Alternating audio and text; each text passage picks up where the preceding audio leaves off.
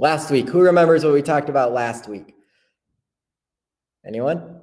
We talked about an endlessly creative God who can take anything horrible, anything terrible, anything ugly and horrendous, and turn it into something beautiful. He took the persecution of the church and he made it strong. He took the dispersion of the church and the spreading of it to extend its reach. And he took Saul, who was a destroyer of the church, and turned him into Paul, a champion of the church. And he will take this current situation and redeem it, because that's what our God, the Redeemer, does.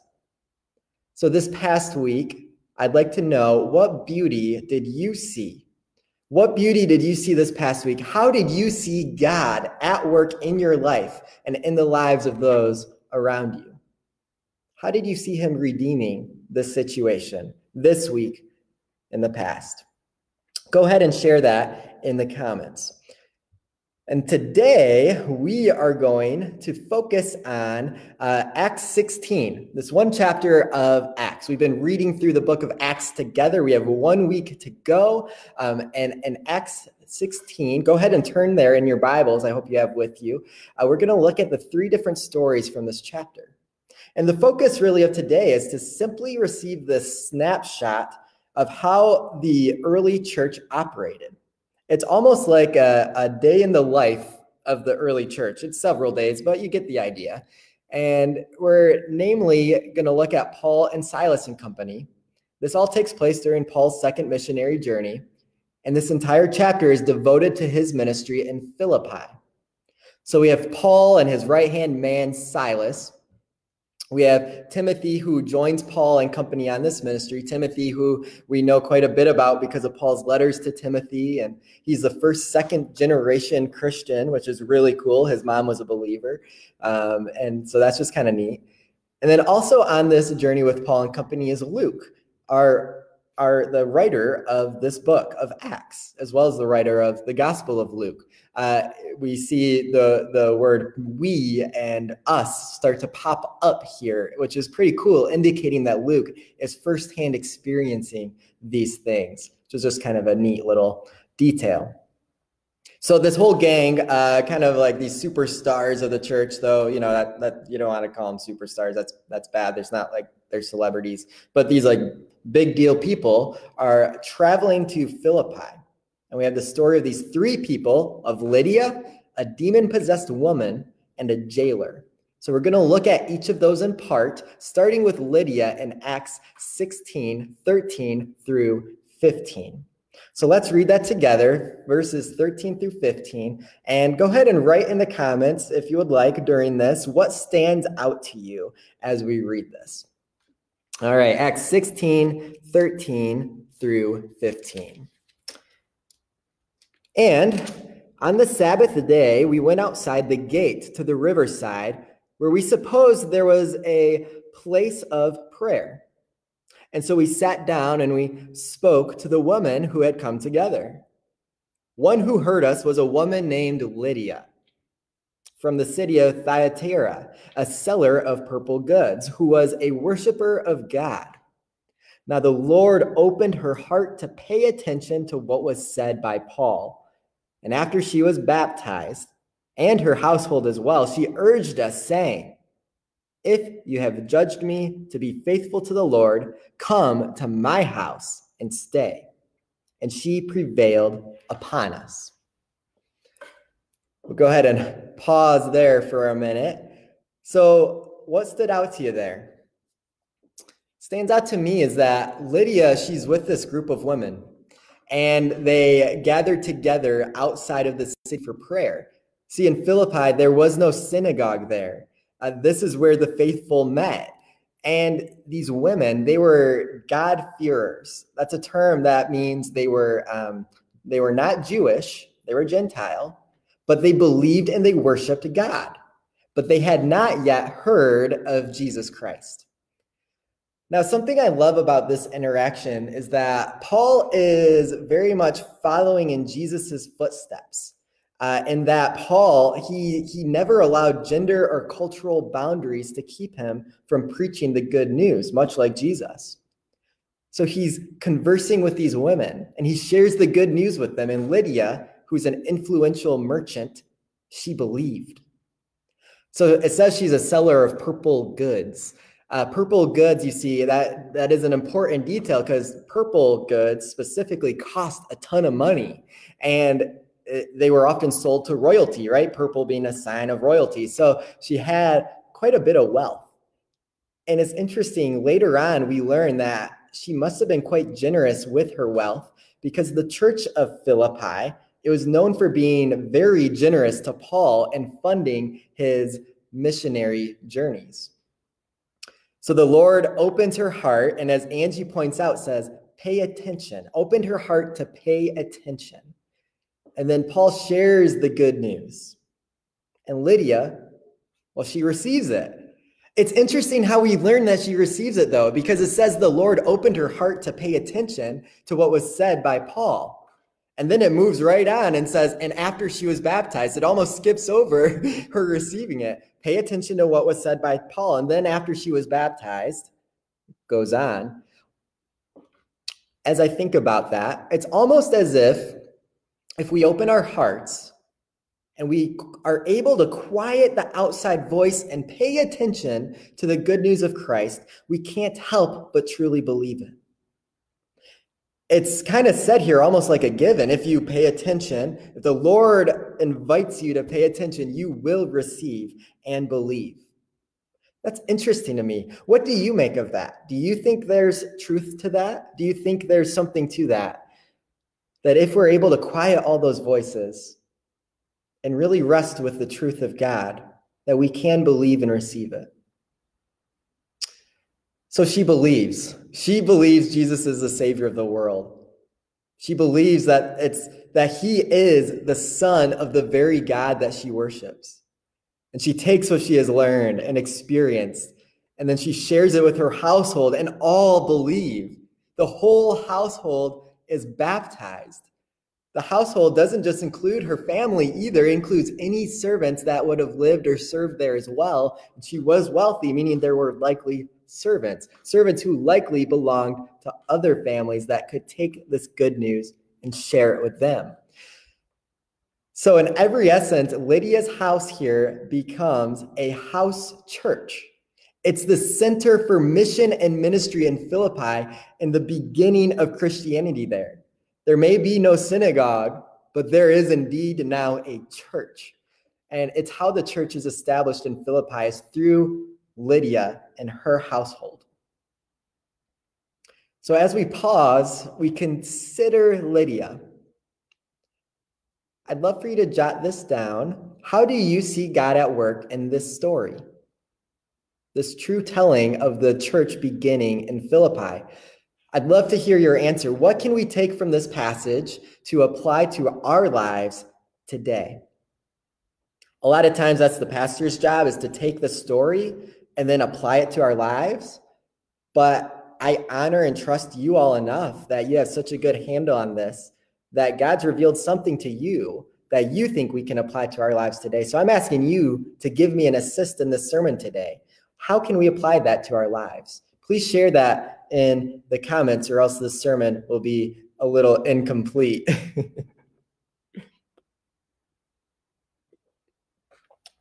Ooh, that's still hot. So moving on to the next story of our three today.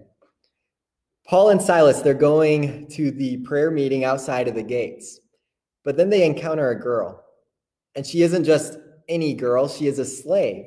But not just any slave, but one of significant value, because this slave girl was possessed by a demon of divination.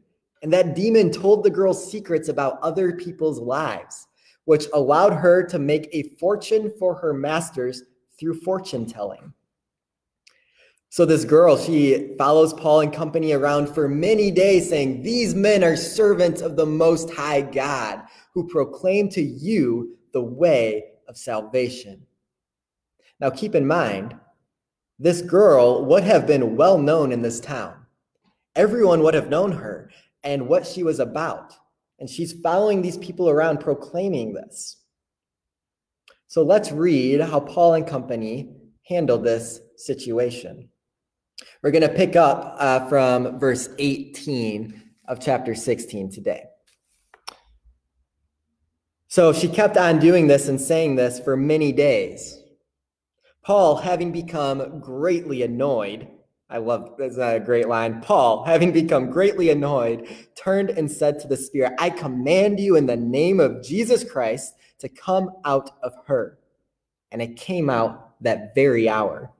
Or you could say immediately. That's a term meaning immediately. But when her owners saw that their hope of gain was gone, they seized Paul and Silas and they dragged them into the marketplace before the rulers. And when they had brought them to the magistrates, they said, these men are Jews and they are disturbing our city. They advocate customs that are not lawful for us as Romans to accept or practice. So the crowd joined in attacking them, and the magistrates tore their garments off them. They gave orders to beat them with rods. And when they had inflicted many blows upon them, they threw them into prison, ordering the jailer to keep them safely. Having received this order, he put them into the inner prison and fastened their seats in the stocks. So, what stands out to you about this passage? I love how it starts off with Paul just becoming greatly annoyed. I love that line. I want to take a poll. Who here wishes you could command any strong annoyance you have in your life away like Paul did? Go ahead and say it now. Confess now, if you had the power, what has been annoying you lately that you just wish you had the power to change? I think mine is right now, I already, we watch Survivor on Wednesday nights. And so that's like the only time we really watch like live TV. And it shows a lot of commercials. And I was already annoyed at commercials, but I really am annoyed with quarantine commercials. Oh, man, they're bad. There's a couple good ones. Geico's are actually pretty good, but the rest are just dreadful. We're in this together. Yeah, we know we are. And then you're trying to manipulate you into buying their product like Toyotas or whatever. Yeah, Anyway, that is an annoyance I would love to change. What is your annoyance right now? You wish you just had the power to change. Now, why did this girl following him around annoy Paul so much? I mean, what the girl said was true. The problem was the source of her knowledge. It was a demon. You see, if Paul accepted the demon's words or allowed this to continue, he would appear to be linking the good news with demon-related activities. This would damage his message about Christ. You see, truth and evil, they don't mix. How many times does something seem so good, but when you look deeper, it's actually oh so bad? That's what this is. This poor girl had no control over her life. She wasn't just a slave to the masters. She was a slave to the demon in control of her. So Paul wasn't annoyed with her, but he was annoyed with the demon. She's following them around. And he also did not want people thinking that she was a part of their team. See, they would know who she was. And Jesus himself was accused of casting out demons by the means of demons. They don't want the idea that demons are a part of Christianity to be known, because that's not a thing. That's not true. They don't mix. In fact, Jesus came to free the oppressed and cast out demons. So that's what Paul here does. He commands the demon directly in the name of Jesus Christ to come out of the girl. He doesn't pray to God asking God to command the demon. No, he directly calls on the name of Jesus and addresses the demon himself. And what this does is show the same exact authority over demons that Jesus himself had. And that we know Jesus has given to his disciples. We read about that in Matthew 10 during our bookmark challenge of Matthew, and it also happens in Luke 10 and elsewhere. And then we also read later on in the epistles about spiritual battles and that believers have authority over demons. Do you believe that? When you call upon the name of Jesus, you harness his power and authority, no longer your own. That's amazing. That's so amazing. It's really actually hard for us to believe. But my hope is that you do believe it, because when we pray, what do we say? We pray in the name of Jesus. We pray on his authority, not our own. His power, not our own. So the demon leaves. The masters are furious. They just lost their source of profit. She made them a lot of money in fortune telling, and that power is now gone. So they complain to the authorities, and the crowd joins in, and without ever even hearing the side of Paul and Silas and company, the magistrates tear off their clothes and have them beaten with rods. Rods were like these little bundles of like sticks or wood tied together. They really bruised, they really hurt. And so they're beaten badly and then thrown into prison. But consider again this girl who was demon possessed. We don't hear from her again. But think again to what she was saying. She was professing the truth, even though it came from one of lies. So why would the demon want her to proclaim this truth over and over again over the course of several days? I suppose it's possible the demon was maybe seeking to mock them. But I don't know, because just as demons feared Jesus, remember that, you would think this demon would fear servants of the same God. Could it be? Could it be that the girl came to the knowledge of what she said by way of the demon, but it was her own decision and her own desire to be freed that caused her to cry out in desperation over and over again, seeing Paul as a servant of the one who can restore her and bring her freedom? Paul is, after all, not annoyed at the girl. He turns and directly addresses the spirit. He's greatly annoyed at the demon. And she's freed. She's freed. And the masters, they have no more use for her. For all hope of gain and profit was gone. So they shift their focus to Paul. Now, we don't know for sure what happens to her. But I don't believe God would waste a miracle for her to go on living in captivity. See, the freedom she receives here, I believe, is threefold. Freedom from the demon, freedom from the masters who no longer had a use for her, and freedom from the sin of her life as she receives life abundant in Christ. I don't think it's any stretch of the imagination that Lydia and company knew who this girl was, knew of the miracle. I mean, that Paul and Silas were on their way to the prayer meeting after all when this happens, and that they took her in and she became a core part of the church in Philippi. I mean, think of the power of her testimony after all. Do you think that's a possibility? Or do you think that's far-fetched? And I also would love for you to consider the same question as before. Considering this free woman, how do you see God at work in this story? Please answer for us. What can we take from this passage today and apply it to our own lives? And as you're doing that, as you're sharing that, as I see all the annoyances with commercials, I'm glad I'm not alone in that. Solidarity. Let's move on to our third and final passage today. We already heard of the person we're talking about, the jailer, because it ends with the jailer called and commanded to keep Paul and Silas and company safely. And then receiving the order, he placed them in the inner prison and fastened their feet into the stocks.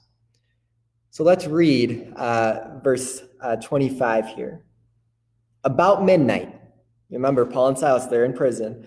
Paul and Silas were praying and singing hymns to God, and the prisoners were listening to them. I want to pause there. Consider this. Beaten, bruised, humiliated, battered, and chained up, they are praying and singing praises to God. And we sometimes say we don't feel like praying. Oh, man. But look at them. This is a beautiful glimpse of their faith. I wonder if they were thanking God for delivering the girl from the demon. Here's the beauty. The prisoners were listening to them. It's just another sign of faithfulness, blessing, and spreading to others.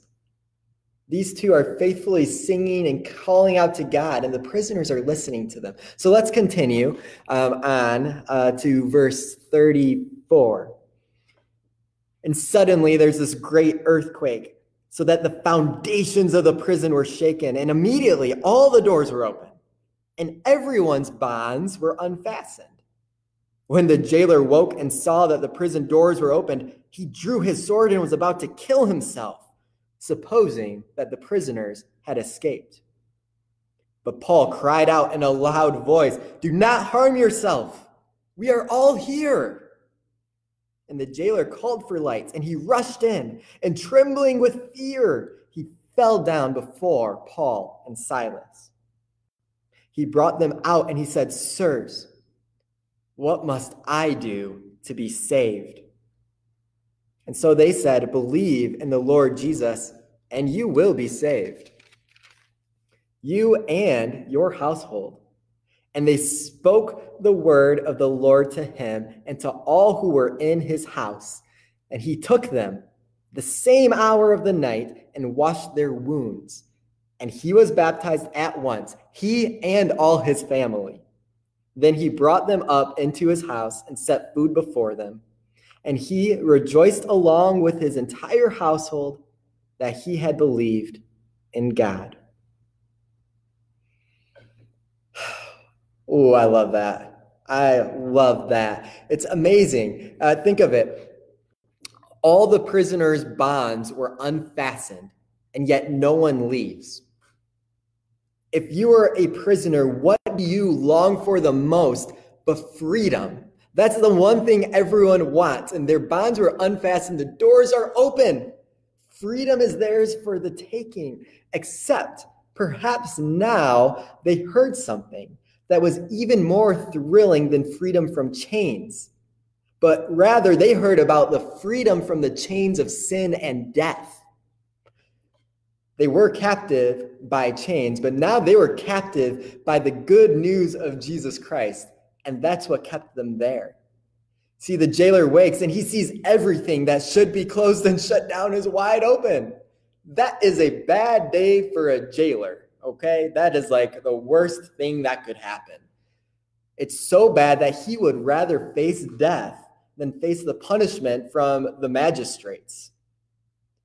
And yet Paul stops him. He yells out, he mentions, "We are all here, not just me and Silas, but we are all here. No one left the prison." And so what's the jailer's response? Is it to maintain job security and to close everything up and everything to put them back into chains? I mean, remember, he is deeply afraid of what was going to happen to him. He was afraid of the magistrates who commanded him to keep the prisoners safe. The magistrates he knows is cruel, for they beat Paul and Silas. But now all sense of that fear is gone. He has a new fear. It's a healthy fear. It's a reverence for God, the God who shakes the foundations of the earth and frees the captives and changes lives. What does he say? He says, "What must I do to be saved?" The jailer realizes it wasn't the prisoners that needed saving, but him. Believe in the Lord Jesus and you will be saved, is what Paul says. You and your household. Again, showing one person's choices may affect many. And now, the one who put chains on them, in turn, cleanses their wounds. That is beautiful. In fact, that is modeling the very Savior that he now follows, one who serves. The one who had total power over these men, the jailer, now gives up that power to serve. And then just as he cleansed, Paul and company take him and his family and baptize them as a sign and seal of the everlasting promise of God, the ultimate cleansing they receive as the old life is gone and the new has come. And then what? He invites them over to his house, They feast and they rejoice together with an entire household that now believes in the one true God. That is beautiful. And then there's some talk between the leaders and the jailer. We're not reading that passage, and Paul and Silas are allowed to be freed, but Paul wants to make it clear, listen, we're Roman citizens. What you did to us was wrong, and the magistrates are afraid that they're going to cause a ruckus because they're like, oh, maybe we acted poorly. So Paul makes them issue a public apology, which actually ensures that they would be treated well in Philippi from here on out. And so Paul and company, they finally get to speak. They share all that stuff. And then this section begins just as it really ends. Sorry, Siri was trying to listen into the message just now. Siri needs Jesus too, I guess. That's a good thing. Okay. Verse 40, it begins as it ends. So they went out of prison and they visited who? Oh, but Lydia. We remember Lydia. And when they had seen the brothers, they encouraged them and they departed. They went back to Lydia, the base of the church in Philippi. The church in Philippi that just gained several new members through the jailer and his family, and also likely the other prisoners. So here's the same question as before. Considering this jailer and this account, how do you see God at work in this story? Answer for us, what can we take from this passage and apply to our lives right here and now today? As you're helping us out with that, I want to point out something pretty cool about this. We know Paul later on wrote a letter to the church in Philippi. It's the epistle Philippians. And the focus of that book is essentially to express his deep appreciation and affection for the church in Philippi. And here we see the very start of that church. Lydia and family, the freed woman, the jailer and family. So when you read Philippians, you can see how much affection and love he has for these people. And when you read it, you now can see the personal connection here of what occurred. And this is just the beginning of that relationship. Just a cool little teaser for you all. When we wrap up our series in Acts next week, and whenever I return from paternity leave, we're going to dive into Philippians. That's going to be our next series, diving into that letter, one chapter a week. It's going to be really cool. So keep this story in mind as we prepare to dive into that together. But consider this, Paul was brutally beaten in Philippi. Brutally beaten after not giving a chance to defend what he had done or get a chance to explain himself. But when he thinks of Philippi, what does he think about? See, the good was way above the bad. Even the bad, he knows, served a purpose for Paul and the mission of God because it brought the good news to the prison and the jailer and his family. Paul views Philippi as amazing, and he has an appreciation for it because of the church there. Despite the harshness of how he was treated there, the church was good to him and encouraging. And anyone who has read the Bible knows there is a church in Philippi. It's a known thing. But that church didn't start with a building. It was built out of the good news of Christ taking root in real people's lives and their lives being transformed, and then those people sharing that good news with others. And that is how the mission of God spreads. So what is it we can take away from these three stories?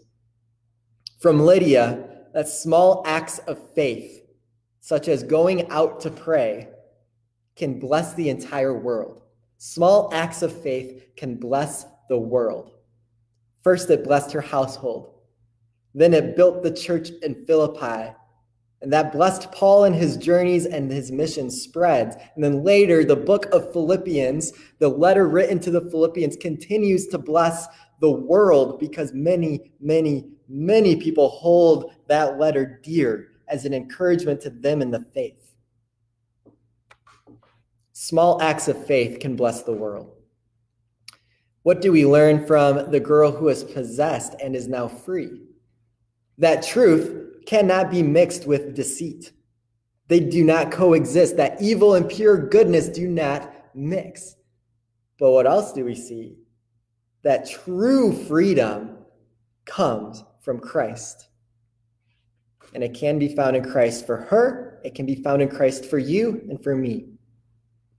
And what do we learn from the jailer? We learn that we can have a fear of man, or we can have fear or awe or reverence for God. And in him, we can experience unexpected mercy and grace and love and acceptance, and then share that with others. Paul did that for the jailer.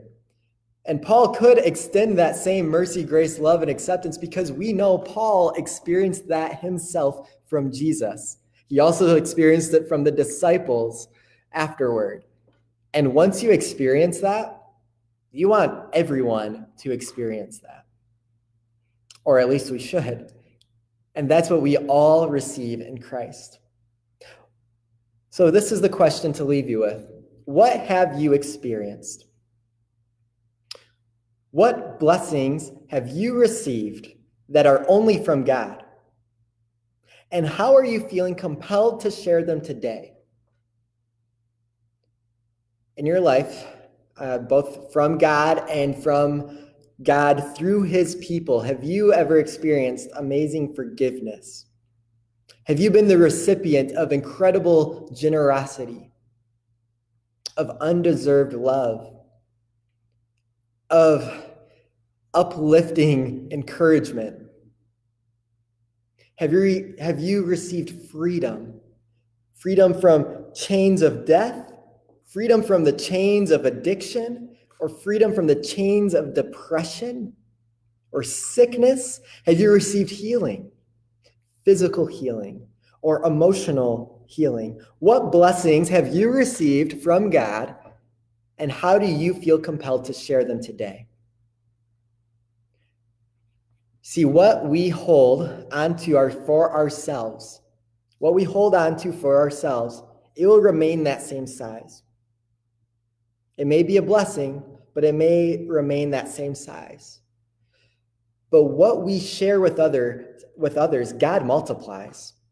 So what blessings has God given you that you can then release to others so that God may multiply it for his good and for his kingdom and for his mission to spread? Because one small act of faithfulness can bless the entire world. We see that in the church of Philippi. We see that still happening today. So may we all together be willing to share our blessings with all, trusting that God is right now actively at work, moving his mission forward right now through you. Thanks be to God. Amen. Will you please pray with me?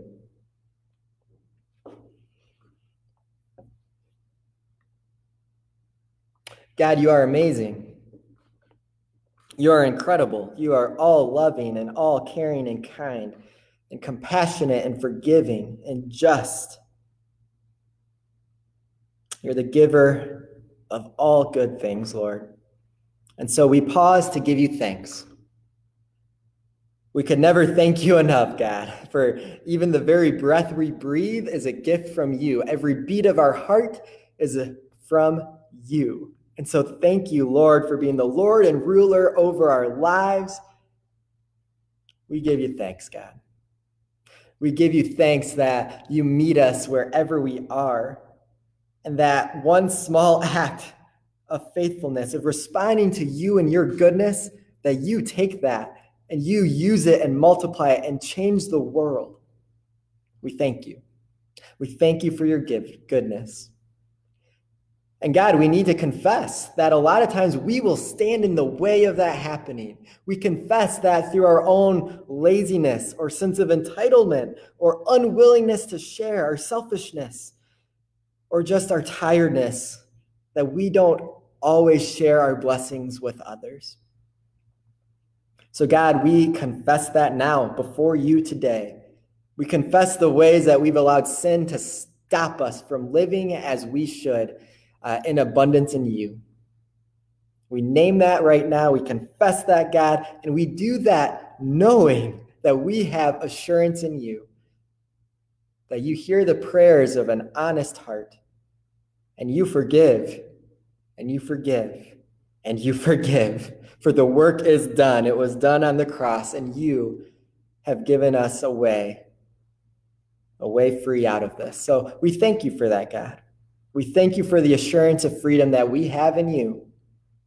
We pray that we do not waste it, that we do not waste that gift. God, we now turn also our hearts to just this neighborhood right here, Westwood, that you have called us to in Kalamazoo, Michigan. What a gift that you have called us here to be your hands and feet. We give you thanks for the blessing of this neighborhood. We pray for your abundance to be made known here, and we pray that you reveal to us the very tangible ways that we can share your love, even in such a time as this. We do. We thank you for this church community, God. We thank you for Hope Church, that it is your church and that you are actively at work in and through the people that make up this place. I pray, God, for your abundant blessing on everyone listening right now, God, whether live or later on. I thank you, God, and I trust you will honor their small act of faithfulness of listening to your word today, and that you will expand it and multiply it. Continue to heal this heal this world, God. Heal this land as only you can, and bring up your goodness through it all so that you will use this for the good of your kingdom and your purposes. Be near to those who are mourning. Be close to those who need your encouragement. Comfort those who are in distress. For you can and you do amazing things. We love you, God, and it's in power and the authority of Jesus' name that we pray together, saying amen.